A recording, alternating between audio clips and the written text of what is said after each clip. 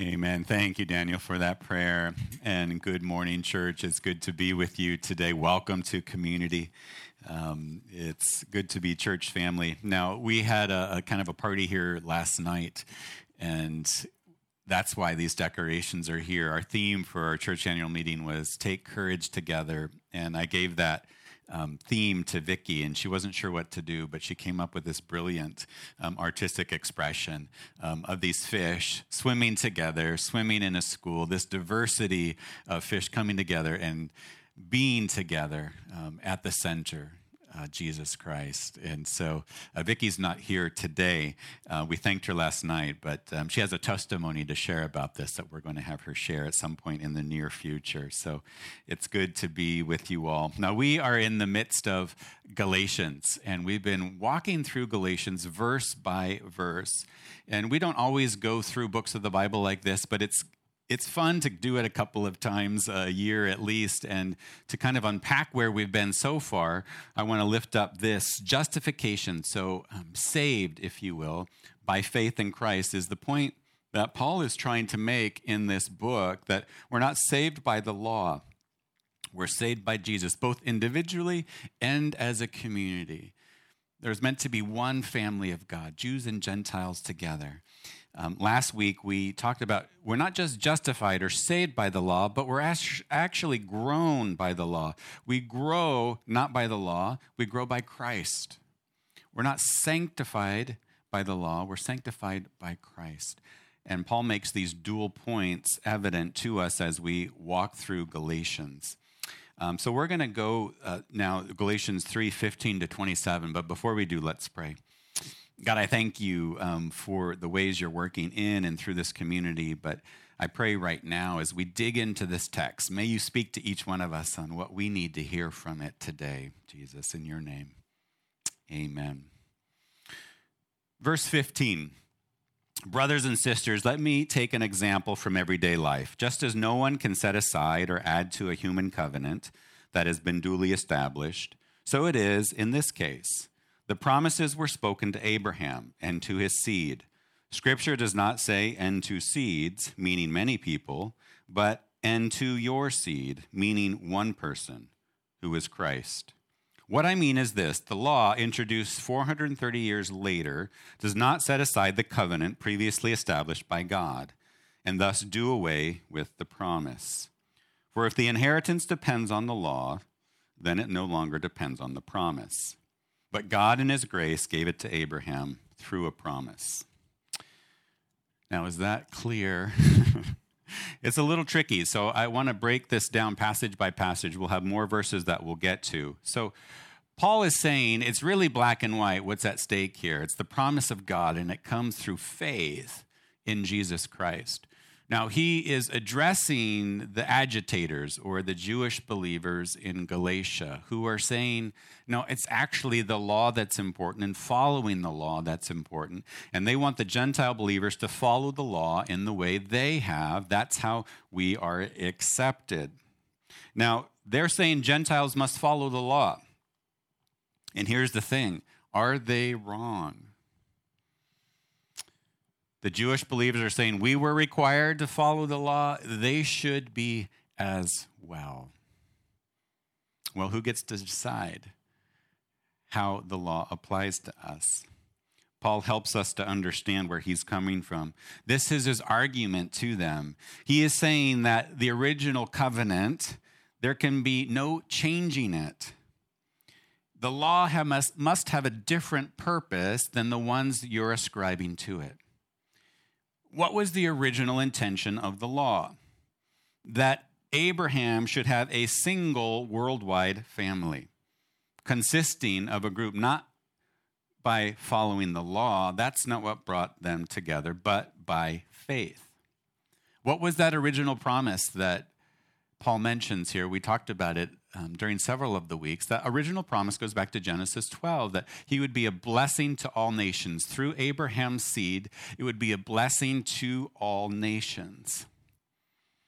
And even before that, in the beginning chapters of Genesis, we see this charge to humanity to flourish in creation. So Are these laws a blessing to the Gentile believers? Do these laws lead to flourishing for the Gentile believers? Paul explores what this actually means in practice. So verse 16, he says, God made promises to Abraham and his seed. The seed is singular. The seed here means family, one family incorporated by the Messiah, Jesus himself. That's what God always intended. Verse 17 and 18, now we touched on this last week. He said, Abraham was justified by his belief, by his faith. You can't say the law is necessary for justification because it didn't come until 430 years after Abraham. That's when the law was given to Moses. So it's not the law that justifies you. It was God's promise and Abraham's belief in that promise. Let's move on to verse 19. Why then was the law given at all? And maybe you're asking that question too. It was added because of transgressions until the seed, capital S, to whom the promise referred had come. The law was given through angels and entrusted to a mediator. A mediator, however, implies more than one party, but God is one. Is the law therefore opposed to the promises of God? Absolutely not. For if a law had been given that could impart life, then righteousness would certainly have come by the law. But Scripture has locked up everything under the control of sin, so that what was promised, being given through faith in Jesus Christ, might be given to those who believe. So why did God give the law? Paul is saying the law was a necessary in-between time from the promise to Abraham to the fulfillment of Jesus. It functions in this in-between space. And between this promise, he says, and the capital S seed between Jesus. The law sort of is this temporary quarantine. We're familiar with quarantines, right? A quarantine until the vaccine, the ultimate vaccine, and not the type of vaccine that you have to keep getting, but the vaccine being Jesus here, the solution to the problem of humanity. This is why the law was functional for a set period of time, why it functioned in the in-between stage. It functioned until the arrival of Jesus. Verse 19 also says this, the law had been given through the angels. Now, this is a little confusing. It's a little hard to understand what Paul means by that. But what I think he's trying to say is this was God's law. This was not human law. And it was mediated initially through Moses, but ultimately through God himself to bring them into one family, Jews and Gentiles. A Messiah was needed in order to do that. It was not possible on their own. See, the road, the pathway to blessing all nations had hit a roadblock with Israel. Israel was in exile.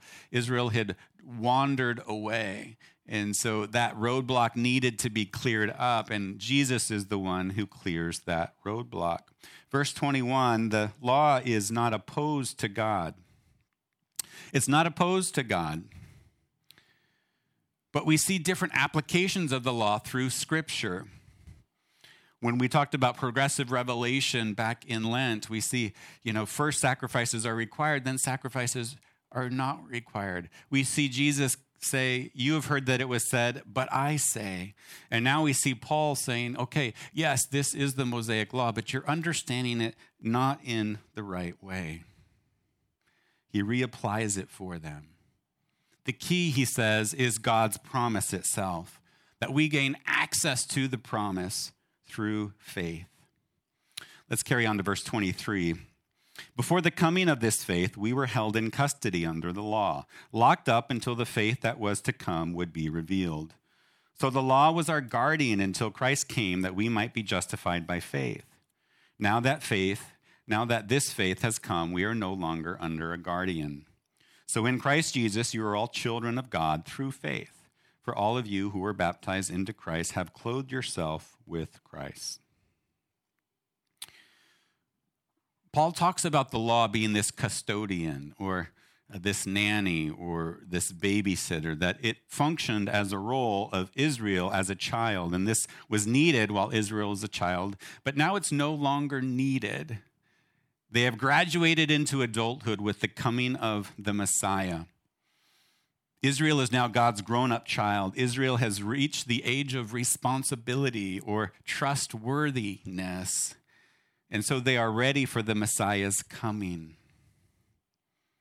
N.T. Wright says it this way: the regulations designed to keep Israel, as it were, in quarantine are now set aside, not because they were bad, ill-judged, unnecessary, or not intended by God, but because they were good, vital, effective, and have now completed their task. See, he explains in verse 26 that we are all children of God through what? Through faithfulness, not through the following of the law. And we enter the kingdom, verse 27, through baptism.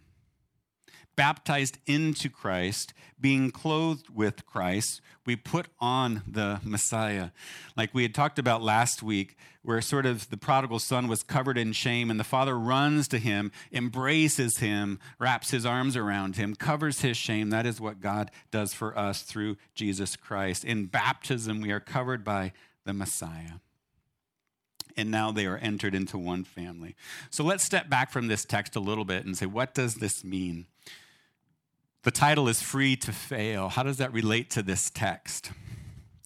I was asking several people in the community this week about what does it mean to fail for you? And in your mind right now, you don't have to say it out loud. As a child, when you hear the word fail, what did it mean for you?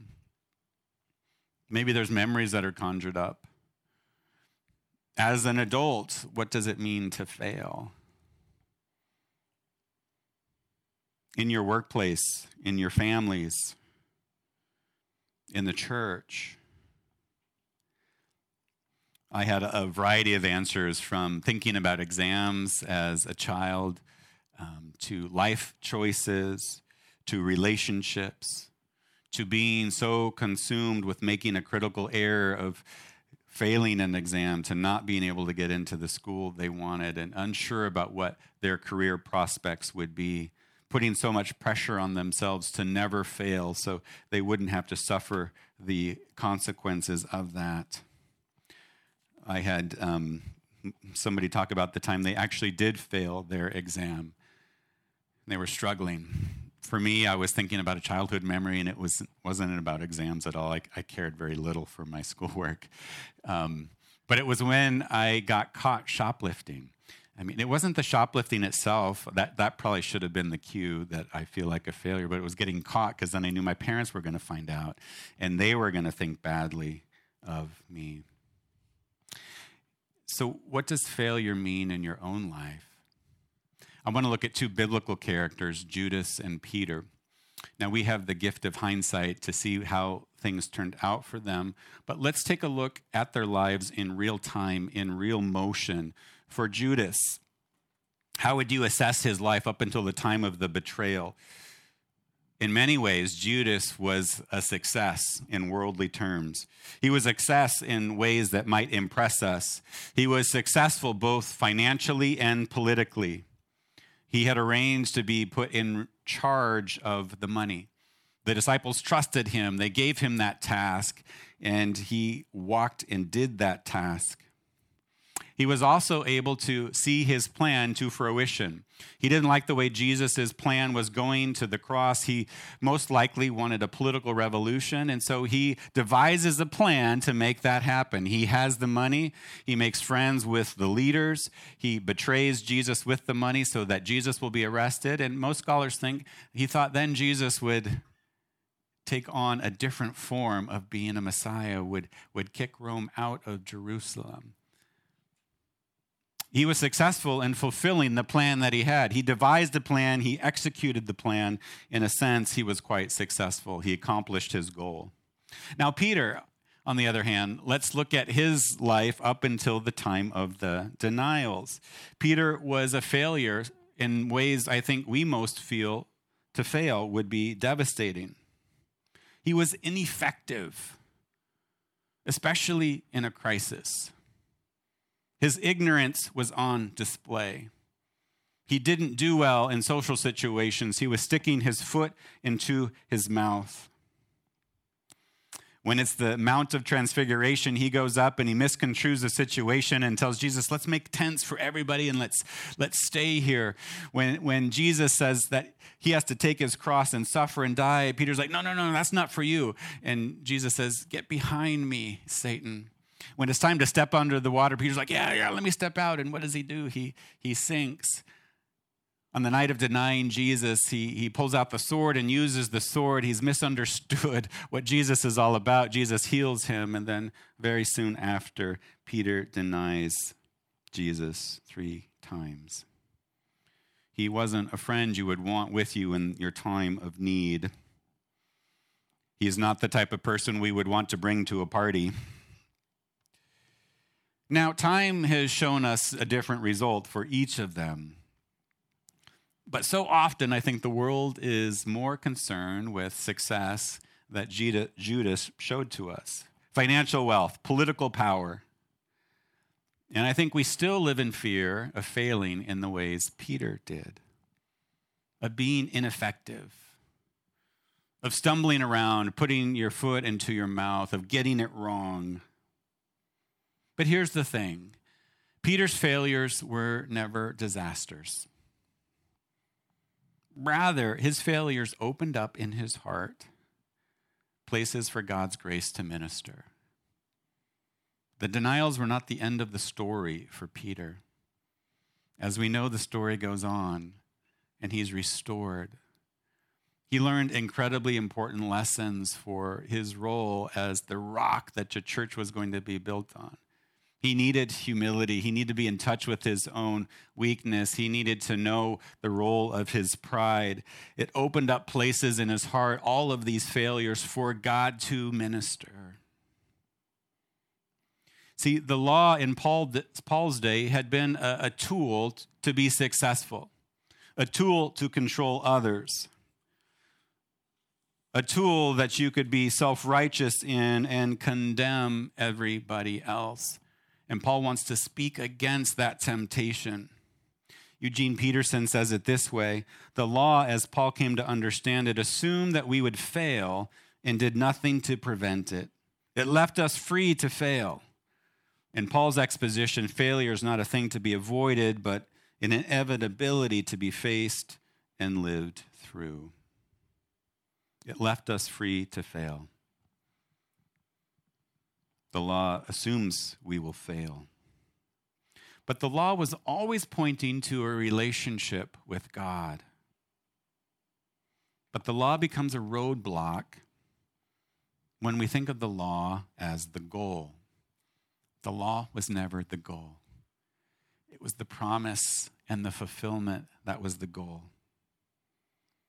Paul tells us the law was a custodian, a babysitter, a nanny. The custodian in that day's job was to transport the child from home to the school. The custodian wasn't the teacher, just the transport. Provide safe travel. When the child grows up, they no longer need a custodian. This is what Paul is saying the function of the law was. As adults, no longer needing a custodian, we find that life is complicated. Are we free from failure? No. We will still fail. We will discover our parents' love sometimes had many strings attached. We find that teachers didn't always lead us into freedom, but led us into bondage. We find that we want to be good and whole, but that so often we are unfinished. So where do we live? Trying to struggle to fulfill the law? Or do we live with Christ at the center? Do we live by faith and failure? By faith and forgiveness? By faith and mercy? And faith and freedom? That is where God does the heart work on us and transforms us. That is where our failures are covered by God. Instead of distracting ourselves from our failures, instead of trying to cover them up, we get transformation from God, from the inside out, as he covers us and holds us close. When we try to cover up, when we try to do good to make up for some of the bad that we've done, friends, that is not freedom, that is bondage. And Jesus came to save us from that. We see how it changed Paul's life. We talked about this graphic several weeks ago, but I just want to repeat it briefly. We see Paul's ministry before Damascus, and we see Paul's ministry after Damascus. Paul wanted to be a faithful follower of God and was doing that as best he could before he encounters Christ on Damascus. He uses his power. He believes faithfulness to the law is the most important thing. His credentials, his force, his physical and verbal violence, his success, if you will. And he was successful at persecuting the church and his following of God. Paul encounters Jesus on the road, and it turns everything upside down. Now, instead of power, it's weakness. Now, instead of self-righteousness, he can say, I am the chief sinner. Instead of faithfulness to the law, it is faithfulness to God. This is why it's so important for him to communicate this to the church at Galatia, that they get this right, because the gospel is at stake. When Paul is writing this letter to Galatians, though, he is not very impressive to the church in Galatia. We see Paul as this hero of the faith. He wasn't that to them. He was somebody that wasn't very articulate with his words, somebody who would end up shipwrecked, somebody that maybe isn't that fun to follow. So no, we're not interested in you. We're not interested in this message of weakness. We're not interested in the way he is following God. We see Paul's transformation. What about Jesus failing? If you were an outsider looking in on Good Friday, what would your assessment be? Most of your followers have left. You've got maybe a few people after living your whole life, a few people still there with you in your darkest time. On Good Friday, the disciples would have assessed Jesus' ministry as fail. Fail. Of course, we know the rest of the story, that in that fail was actually victory. In that giving of his life, he chose and secured forgiveness for us. In not fighting back, he showed us how to live and how to love. He recycled all of that hate and violence into forgiveness for us, victory over the grave. Now, how does this work in real life? Free to fail. One, avoiding failure is not the goal of the Christian life. It is not. If we're living by the law, then what we want to do is avoid failure at all costs. We want to manage our sin, if you will, but that is not God's goal for us. Avoiding failure is not the goal. In Life Group a week ago, our topic came around to failure somehow, and Andy was sharing something that I think is very helpful for all of us about failure, especially in our parenting and how to walk that. So I'd asked Andy right after the Life Group, hey, can you share this on a Sunday? So he has agreed to share it with us today. Let's welcome up Andy as he shares from his heart about avoiding failure.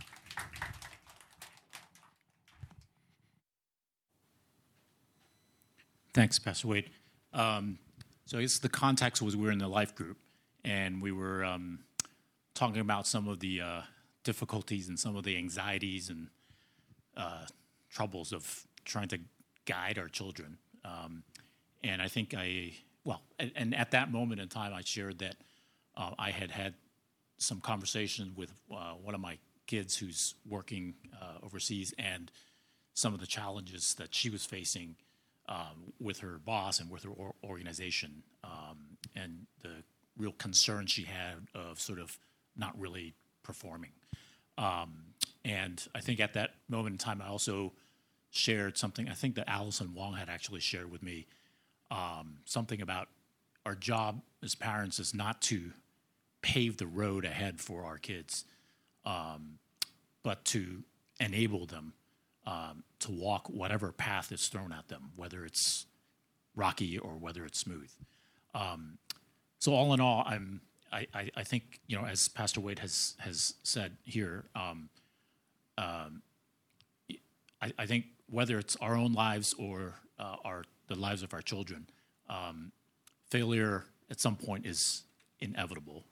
It's going to happen, and I think it's very natural, a human instinct for us, whether we're managing our own lives or whether we're trying to shepherd our children along, to avoid failure, because naturally it's uncomfortable. It could be hurtful. Could be very, very, very stressful.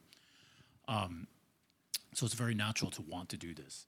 But I believe that, as Pastor Wade has mentioned, avoiding this, avoiding the failure, I think causes really two big problems. One is you will probably miss out on very, very valuable experiences and opportunities. That's number one. And the second thing is, by avoiding this, we'll never really build up the muscle strength, the muscle memory that enables us to kind of navigate the challenges and also continue to learn from these challenges. I think these days we hear a lot these three words: resilience, grit, and perseverance. And what does that really mean? And how do you sort of develop this? And honestly, I really don't know. I'm going through, as I go through my own challenges and failures, and as I try to guide my children, however, I often find myself falling back on, at the end of the day, all we can really do is to be kind, to be as kind as you can, to be as helpful as you can, and whatever you do it to the absolute best of your ability. And as long as I find that if I fall back on that, it's helpful as kind of a foundation. So I guess as I listen to Pastor Wade's sermon, I think that this resilience, perseverance, and grit really is a foundation. If you think about it, it's really the foundation of, I think, understanding God's unconditional love, and then how we live our lives in a way that will honor that love, that unconditional love that God has given us. Thank you. Thank you, Andy, for sharing that and just trying to make it very practical for us that we're not in Galatia, but this text can still speak to us today. Avoiding failure is not the goal. How many of you got to see the two ducks in the harbor? Come on, there had to be more than three of you. I was telling Eric I was going to take her there, and I kept kind of putting it off. So yesterday, in the rain, we had to go see them. But earlier in the week, we saw this, right? Fail, right? If avoiding failure was the goal, we would have never had the ducks, right? There is always going to be risk when we try something, when we go after something. And so we cannot have the goal as avoiding failure. Second, Paul is wanting us to live by faith. To live by faith, that means there will be uncertainty, that things might go wrong. But we're not trusting in the law at that point. We're trusting in a person, Jesus Christ. We're living by faith in that. Henry Nouwen talks about this in terms of a trapeze, where you have the trapeze artist swinging and the one has to let go and then has to be caught. And he talks about we can only take risks if we trust the catcher. This is what he says. I can only fly freely when I know there is a catcher to catch me. If we are to take risks to be free in the air, in life, we have to know there's a catcher. We have to know that when we come down from it all, we're going to be caught. We're going to be safe. The great hero is the least visible. Trust the catcher. As followers of Jesus, we can trust the catcher. He will not fail us. It allows us to take risk. It allows us to live in the freedom of even failing, because he will not fail us. Number 3, to learn from our failures. To learn from them. To not try to run from them, to ignore them, but to dig in. So my son is 24, my daughter is 19. I think it was about 5 years ago. My son was back from college, and we were having a discussion around the table with Maya, Cody, and Erica, and I. And how many of you have read the Amy Chua book on tiger parenting? So we had discussions in the family about what it means to be a tiger parent, and so I'm feeling pretty confident in my parenting and say to the kids, which of us, mom or I, is the more tiger parent? Fully expecting the kids to say Erica. Before I even finish the sentence, Cody says, "For sure you, Dad." I was like, "What? For sure me? Like, I'm kind of laid back. I'm easygoing. At least that's what I thought." And I said, "Really? Like, tell me more." He's like, 3 instances. Boom, boom, boom. Like, it was like they were on the front of his mind. And one of them was his test results. When I brought home this test result, you're like, "Oh, okay." And I didn't remember it that way, but I knew how I must have come across. In my parenting of him, of wanting to shower this unconditional love, of wanting the best for him, he's walking away from some of these moments as not good enough. I'm glad he, felt the safety to share that. But I had to learn from that moment. I couldn't just say, "Oh, you've misunderstood me. That's not what I meant at all." I really do. I had to realize, actually, I need to be aware of how I'm communicating, what it means to him, not what I'm thinking it means to him. So learn from our failures. Thankfully, Maya said Erica was the tiger parent, so I didn't lose both of them. So 1 for 1. Next, find strength from Jesus, from him, in our weaknesses. Janny and I were talking a lot about the sermon this week and what it means for you to fail, and this point is from her. Paul is all about this, letting his weakness be on display, right? Because God then can work through it. Sometimes we're so nervous to show our weakness because we don't want other people to see it. If they know you well enough, believe me, they already know your weaknesses. They know your failings. Protecting them from seeing it is pointless.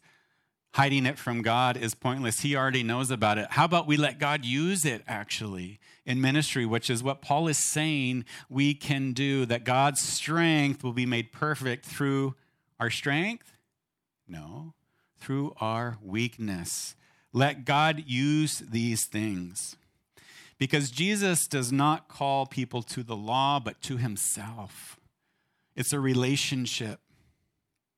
So we can have the freedom to fail because he is the ultimate catcher. I'd like to invite up the worship team as I close in prayer. God, I thank you that you are a good God, that you hold us closely, that you desire a relationship with each and every one of us. Thank you that you are the great catcher, that you will not fail us. In your name, amen.